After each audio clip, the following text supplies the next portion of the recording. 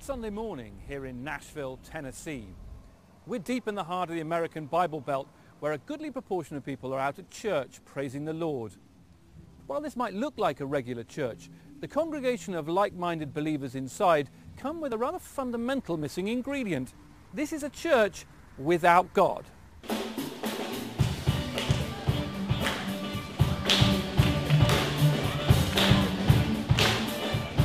To get to the main road from my house, it's a 2-mile drive, I passed 7 big churches, huge ones.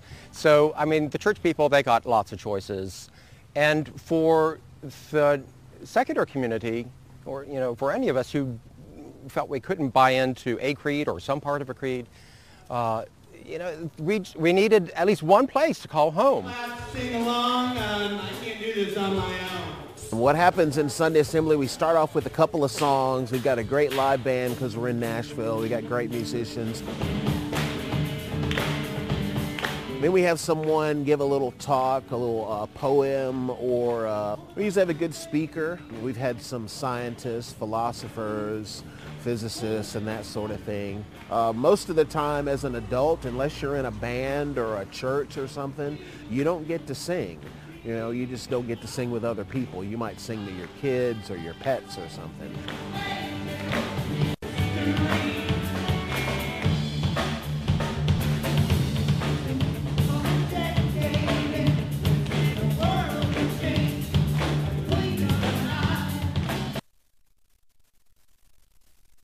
Without God and a speaker without, oh, there it is.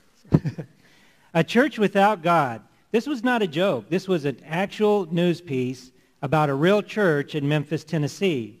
And not only is it a real church, it's actually part of a real denomination that was started in London about 5 years ago.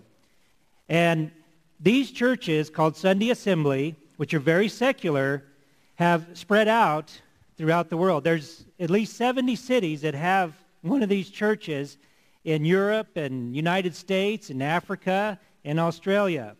They get together and they invite anyone who wants to come except for God.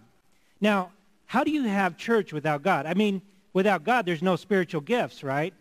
So do you think the music could be any good? Yeah, I would say in the heart of Nashville, you could probably get some pretty good music there. What about good speakers? Now, I'm not talking about the message, but what about good speakers? You think you can get some good speakers there without God? Yeah, you didn't hear this from me, but it's a learned skill. So yeah, people can learn to do public speaking without God. And I know what you're thinking. When are you going to learn how to do it? So now, I don't know if you noticed on their banner out front, but it said, all you need is good. Kind of a mission statement. Now, do you think that an organization, whether it's a church or not, can do good things without God? You do? You know, I would even go as far as to say that there are plenty of organizations that do great things without God. There's a lot of organizations that come together. They don't have any prayer. They don't invite God to be a part of it. They don't ask God to guide them. They just get together and they have the best planners and they have the best organizers and they have great resources and they do good things. They become very successful and even give back to their communities and to others. So, yeah, I think that organizations can do great things without God. But here's the one thing that an organization cannot do without God, and that is do God things. So how do you know the difference?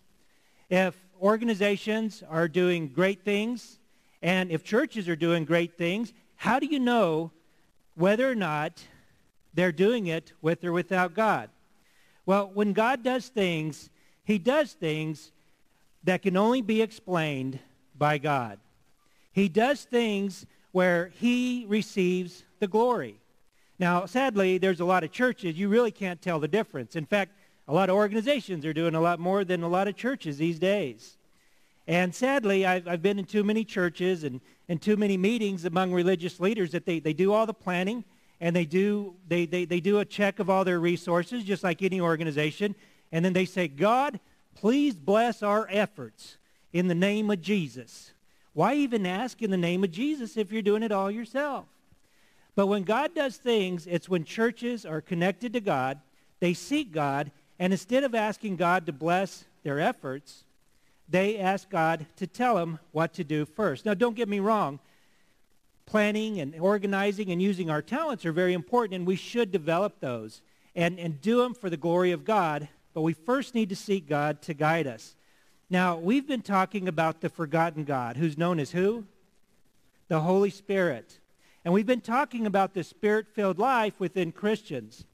But just as each of us as Christians have God within us, a church that does great things for God, that does God things, is a church that is empowered by the Holy Spirit.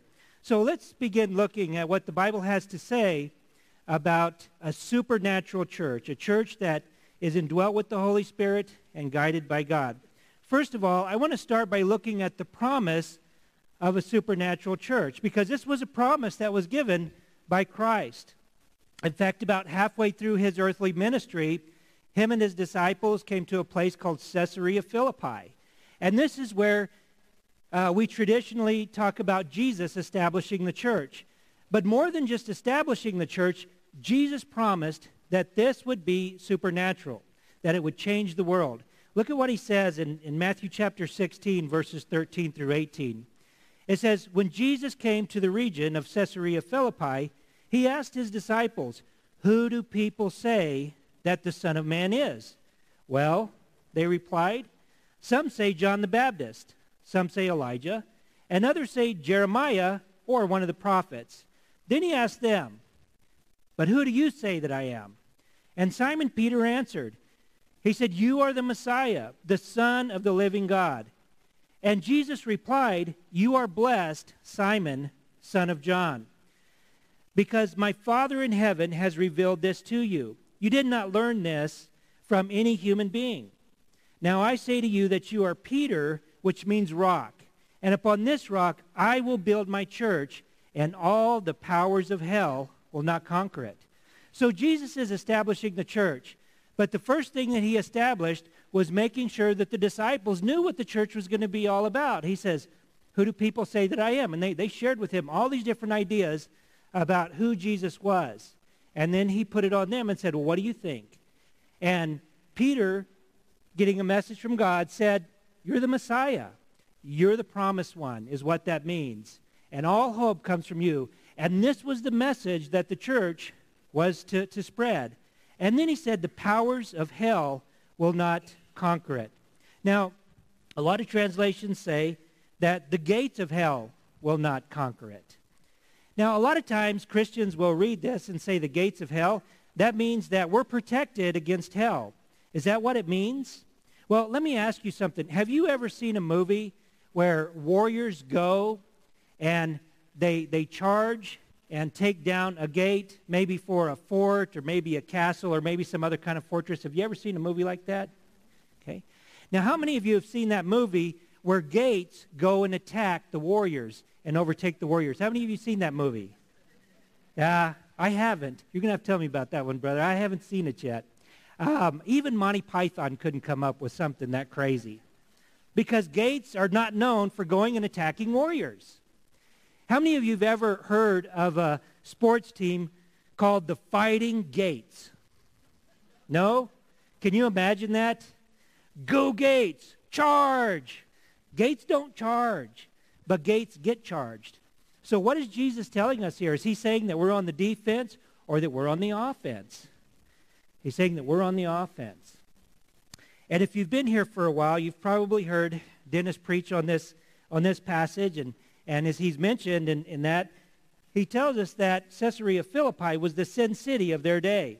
And so Jesus was bringing out a very important point here. Even this city has no power over the church.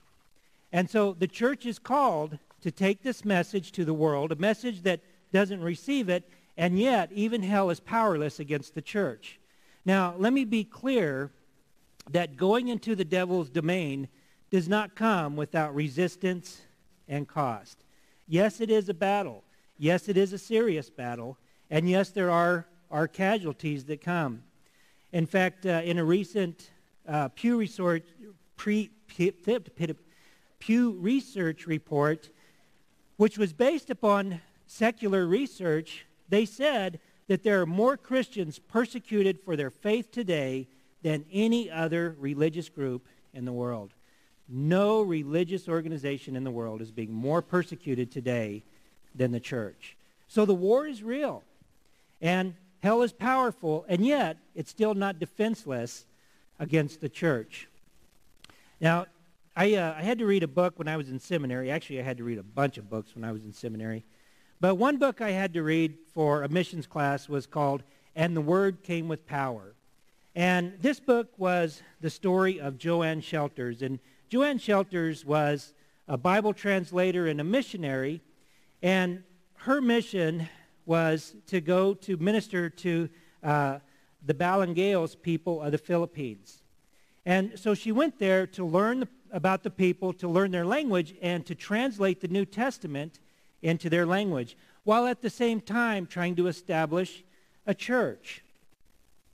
And when she got there, there was a couple of ladies that came to know Christ. And once these ladies came to know Christ, there was a big uproar and fear within the community, because these two ladies were spirit mediums. And this village was very afraid of these spirits that they had believed in for generations. And they knew that when you started worshiping God or any other type of religion, that these spirits would come in. And they were afraid that these women were going to die, and that there was going to be spiritual attacks against their village. And a lot of bad things happened. These ladies didn't die, nor did they turn back to being spirit mediums. They continued to follow Christ. And so eventually, she was able to translate the New Testament into their language and establish a church. But it took 20 years to do it. And throughout that book, she talks about how many times she got discouraged and felt like this was never going to happen. In fact, her common prayer was, God, show yourself stronger than the spirits. It took a while for this to happen. But God finally established a church and established the Bible in their language. And so the church that God has empowered can break all the strongholds of hell. So let's look at the power of the supernatural church. Number 2 in your outline.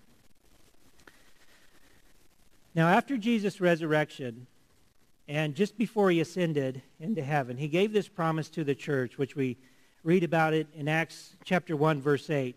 He says, you will receive power when the Holy Spirit has come upon you, and you will be my witnesses in Jerusalem and in all Judea and Samaria and to the end of the earth. And if you read the book of Acts, you'll see that this is what that whole book is about. It's how God, through the person of the Holy Spirit, spread his message throughout the world through the church. This book is sometimes called the Acts of the Apostles. But if you go back and look at the words of the apostles that it's talking about, they will tell you that the credit doesn't go to them, but it goes to God who worked through them, through the power of the Holy Spirit.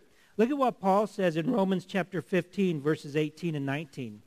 He said, I will not venture to speak anything except what Christ has accomplished through me to bring the Gentiles to obedience by word and deed, by the power and signs and wonders, by the power of who? The Spirit of God. So that from Jerusalem and all the way to Eliakim, I have fulfilled the ministry of the gospel of Christ.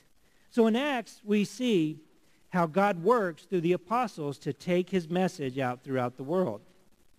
Now in Acts, we also see how God used persecution to spread and grow Christianity. Look at Acts chapter 11, verses 19 through 21. It says, meanwhile, the believers who had been scattered during the persecution of Stephen's death traveled as far as Phoenicia, Cyprus, and Antioch of Syria.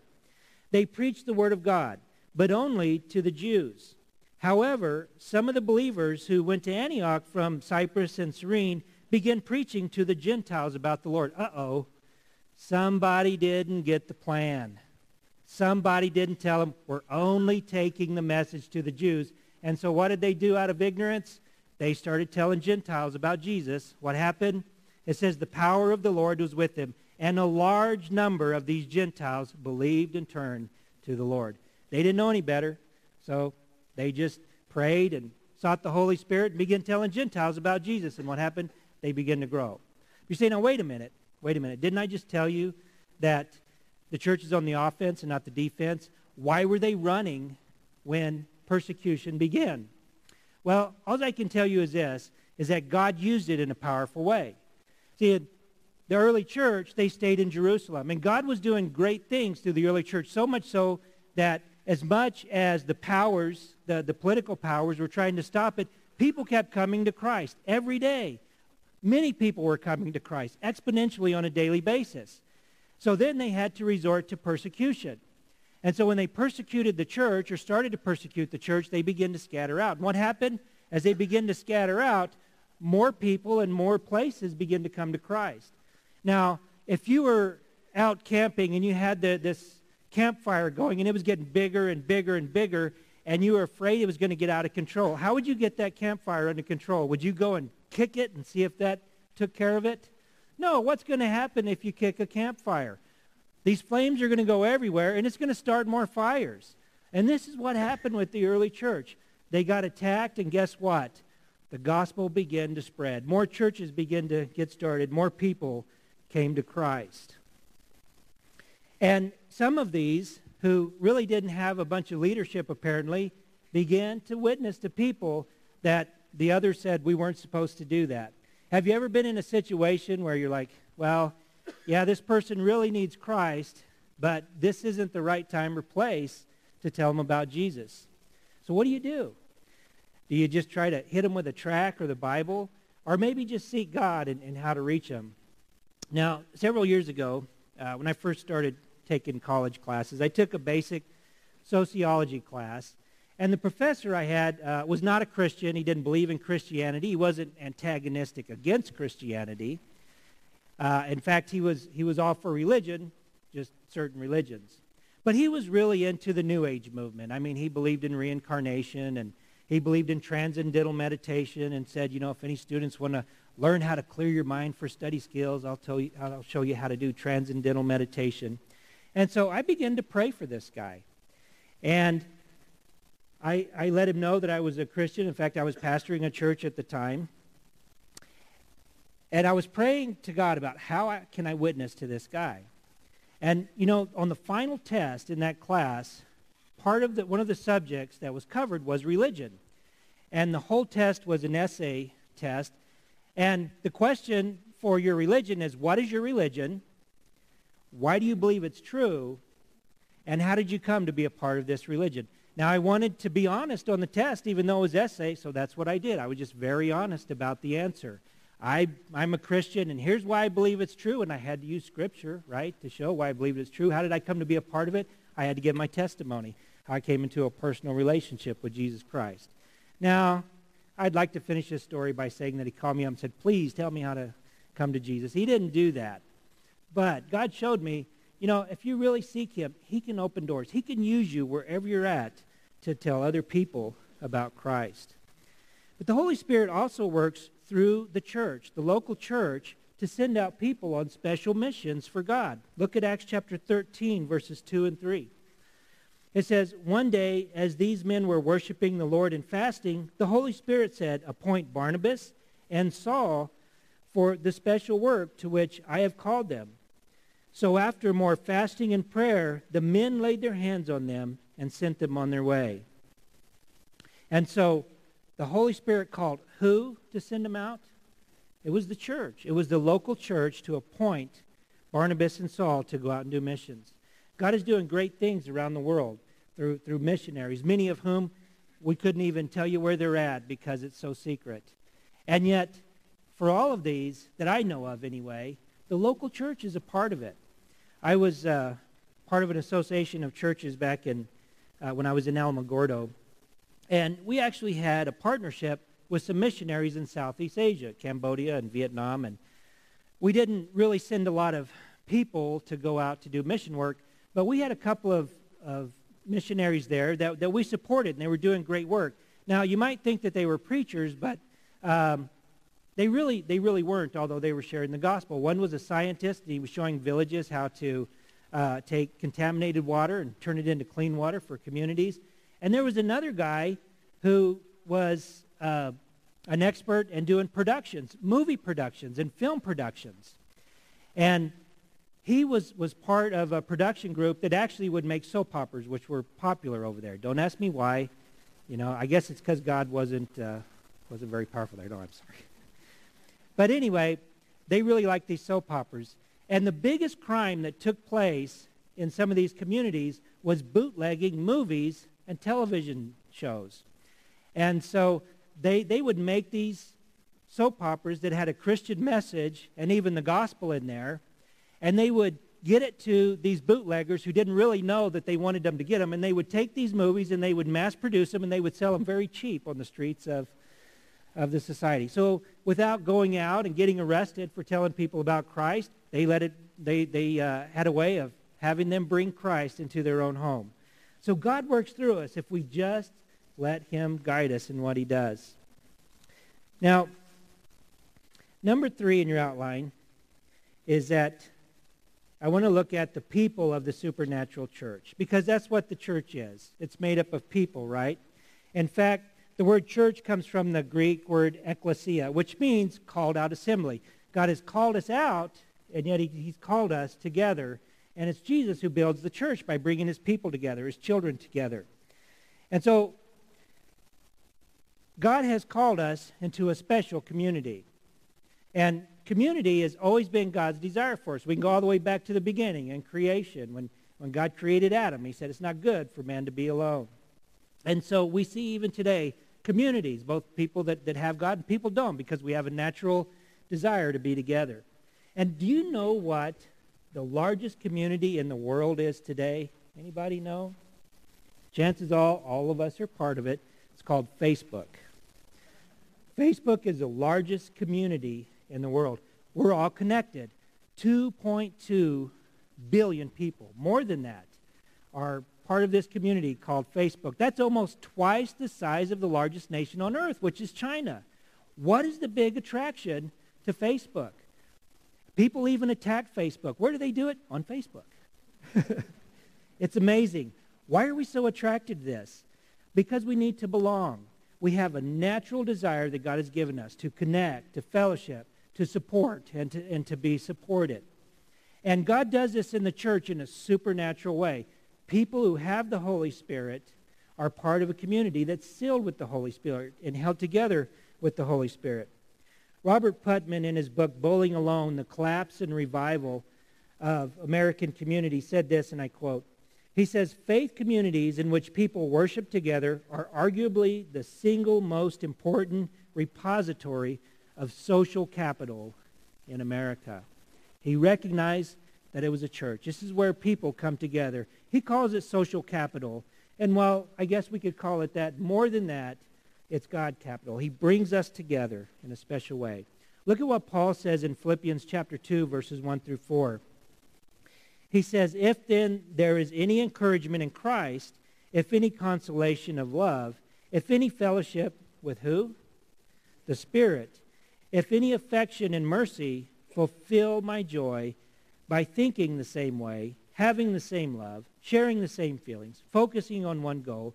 Do nothing out of rivalry or conceit, but in humility consider others as more important than yourself. Everyone should look out not only for his own interest, but also for the interest of others.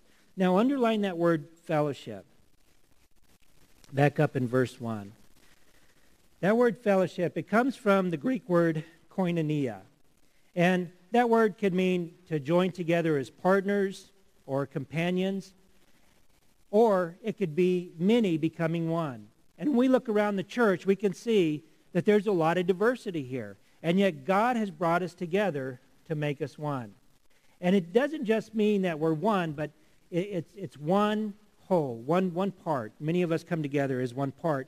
And we not only have fellowship with one another, but Paul says we also have fellowship with the Holy Spirit as individuals, but also as a church. We all become one. Look at how he describes this koinonia fellowship.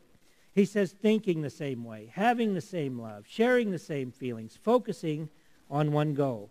So here's many parts coming together to be one. And when I was a preteen and in my early teens, I really got into bikes for a while, bicycles. And I grew up in an era where the man in America that every mother loved to hate was a guy named Evel Knievel. He was responsible for more broken bones and stitches than anyone else in the country at that time. And so I would go out and buy these used bikes and sometimes bike parts from kids around the neighborhood that would sell them. And I decided one time that I was going to build me a chopper with a bicycle. I mean, I wanted the forks way out there, and I wanted the handlebars up here where you see nothing but knuckles in the top of my head. And so I got to tinker with my dad's tools, and I got a couple of forks for the front, and I put them on there, and I put a wheel out there in front. It was way out there. And I prided myself on being able to ride the longest wheelie down the road. Now, wheelies are when you pop the front tire up and you ride on the back tire and you go longer than any other kid on the block. And so I had my new chopper put together, and I was riding down the road, and I popped the wheelie, and I was going down the road looking around to see if anyone was watching. I was hoping that they were. And one of the teenagers in the neighborhood saw me, and he pointed at the forks, and I thought, oh, he sees my chopper. And then I looked at the fork, and it was missing something, the front tire. And at that point, I knew I had a rendezvous with road rash. The koinonia wasn't quite there. It wasn't one whole. Something very important was missing. And that's true in the church as well. We need that koinonia fellowship.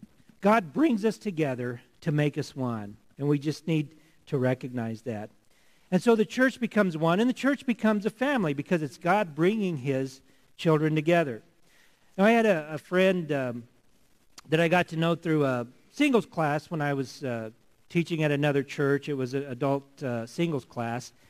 And she was single, of course, and a school teacher, and she had felt called to the mission field since she was a teenager. And so finally she got an appointment to go overseas for the International Mission Board, and she was sent to Amman, Jordan. And she went out there, and every 4 years they would get to come home on a furlough. And when she came back on her first furlough, I was pastoring up in High Rose, and so I asked her to come and tell our church about the work that was going on over there. And I got to talking to her about it, and she was so excited about the work there. And I said, so can you actually witness to Muslims there in Amman? She says, we can't instigate it, but if they ask us, we can tell them about it. And she says, I have a great group of American missionaries that I'm with, and we have a great fellowship with the Muslims that we work with. And so we were building a relationship with them. And while she was here on furlough back in the United States, 9/11 happened. And I told her, I said, boy, God was looking out for you. He brought you back home before 9/11 happened. She said, are you kidding me? She said, that's my family. That's where I really felt like I needed to be on 9/11, was there in the heart of where some of this was happening. She knew that that was her family. She knew that that's where she needed to be during that time.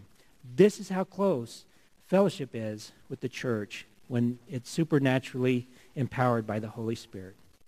Well, last of all, I want to look at a prayer for the supernatural church, and this is a prayer of Paul's. Now, last week I mentioned that God does speak to us as individual Christians if we're just willing to listen. But Scripture also tells us that God speaks to the churches, local individual churches. Now, this isn't in your outline, but in the book of Revelation, Jesus says, anyone who has an ear should listen to what the Spirit says to the churches. Now, Jesus said that 7 times in chapters 2 and 3. In 2 chapters, he says that 7 times. Why do you think he said that 7 times? Because it's a number of completion? Well, that could be part of it. But he says it because he's speaking to 7 different churches individually. See, as a church, we have family all over the world. Wherever I go in the world, I can find family through the church, through other Christians. But God also works through and speaks to the local church in a special way.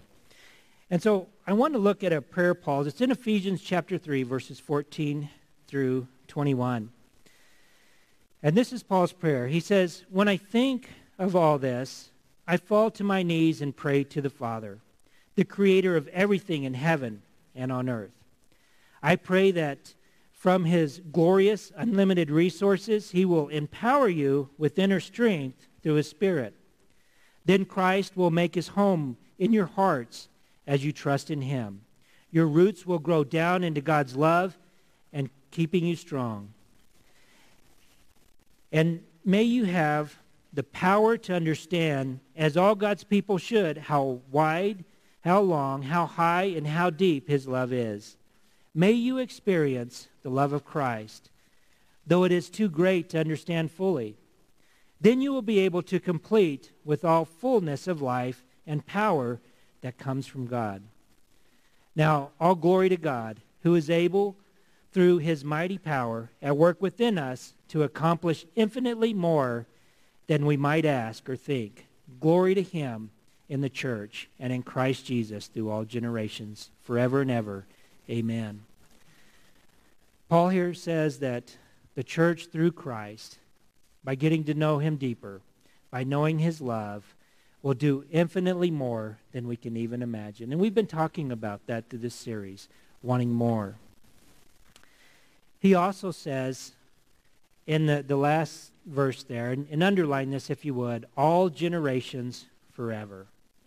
God wants all generations to worship him. And the church has been given the mission through the empowerment of the Holy Spirit to take this message not only to all the world, but to every generation. So does all generations mean every generation until Christ returns? Yeah. Has Christ returned? No. Does that mean there's other generations to reach? There is. James White, in a book he wrote called Meet Generation Z, and Generation Z is a generation that was born between 1995 and 2010. So this year, the oldest of Generation Z will turn 23. And one of the things that he mentioned in this book is he says this will be truly the first post-Christian generation in the United States. You think we have a challenge ahead of us? I do. Are you concerned about it? I am. Is it scary to you? It is to me, but it shouldn't be. When we go back and look at this prayer, God wants to do more than we can even imagine. I can't imagine even how to get started reaching this next generation. But you know what? It doesn't matter what I think about how to reach this next generation, because only God knows how to reach them. And we have such a challenge ahead of us that we can look at it and say, well, you know, the Bible says in the last days many are going to depart from the faith, so this must be a sign of the times. Jesus is coming soon. So, you know, whatever happens, happens. Or we can say, wow, what a challenge we have ahead of us. We can't do this. And that's absolutely right. We can't do this. But God can do this through us. He can do things through us that can only be explained as a move of God. And if he does anything through us, the only way it could be explained is as a move of God. Now, I believe God is working in this church and has been for years. There's too many things that have happened in our church that can only be explained by the move of God. That is awesome. But there is a danger there. We can rest on what God has done in the past and praise him for it. And we should do that. But we should also say, okay, God, what's next and how should we do this? Because if things are going to continue to move, it's going to have to be a move of God. And we just need to seek him to do that. So, I can't think of a better way to apply this sermon than as a church to begin to seek God and to ask him to begin to move in that way. So if you'd bow your heads and close your eyes, I want us to lead us in a time of prayer. And I'm going to ask you to pray silently before God. And this is going to be based upon the prayer that Paul gave us in Ephesians. And church, would you begin just by asking God to give us supernatural spiritual strength so that we can do the supernatural task that he has before us. Just ask him to empower us to do what he's calling us to do.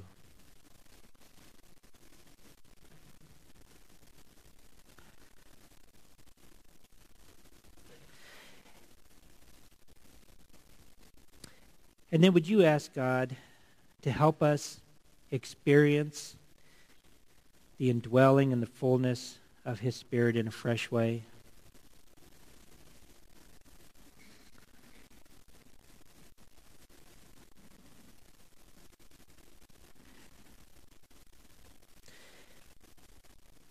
And then will you ask God to help us to always recognize that he is the Lord over all that we do.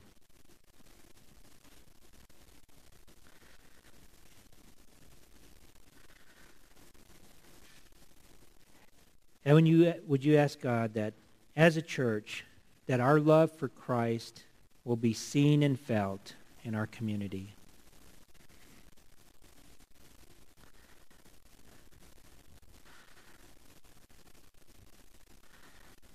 And then would you take a moment and ask God to show us what our part is in reaching the next generation.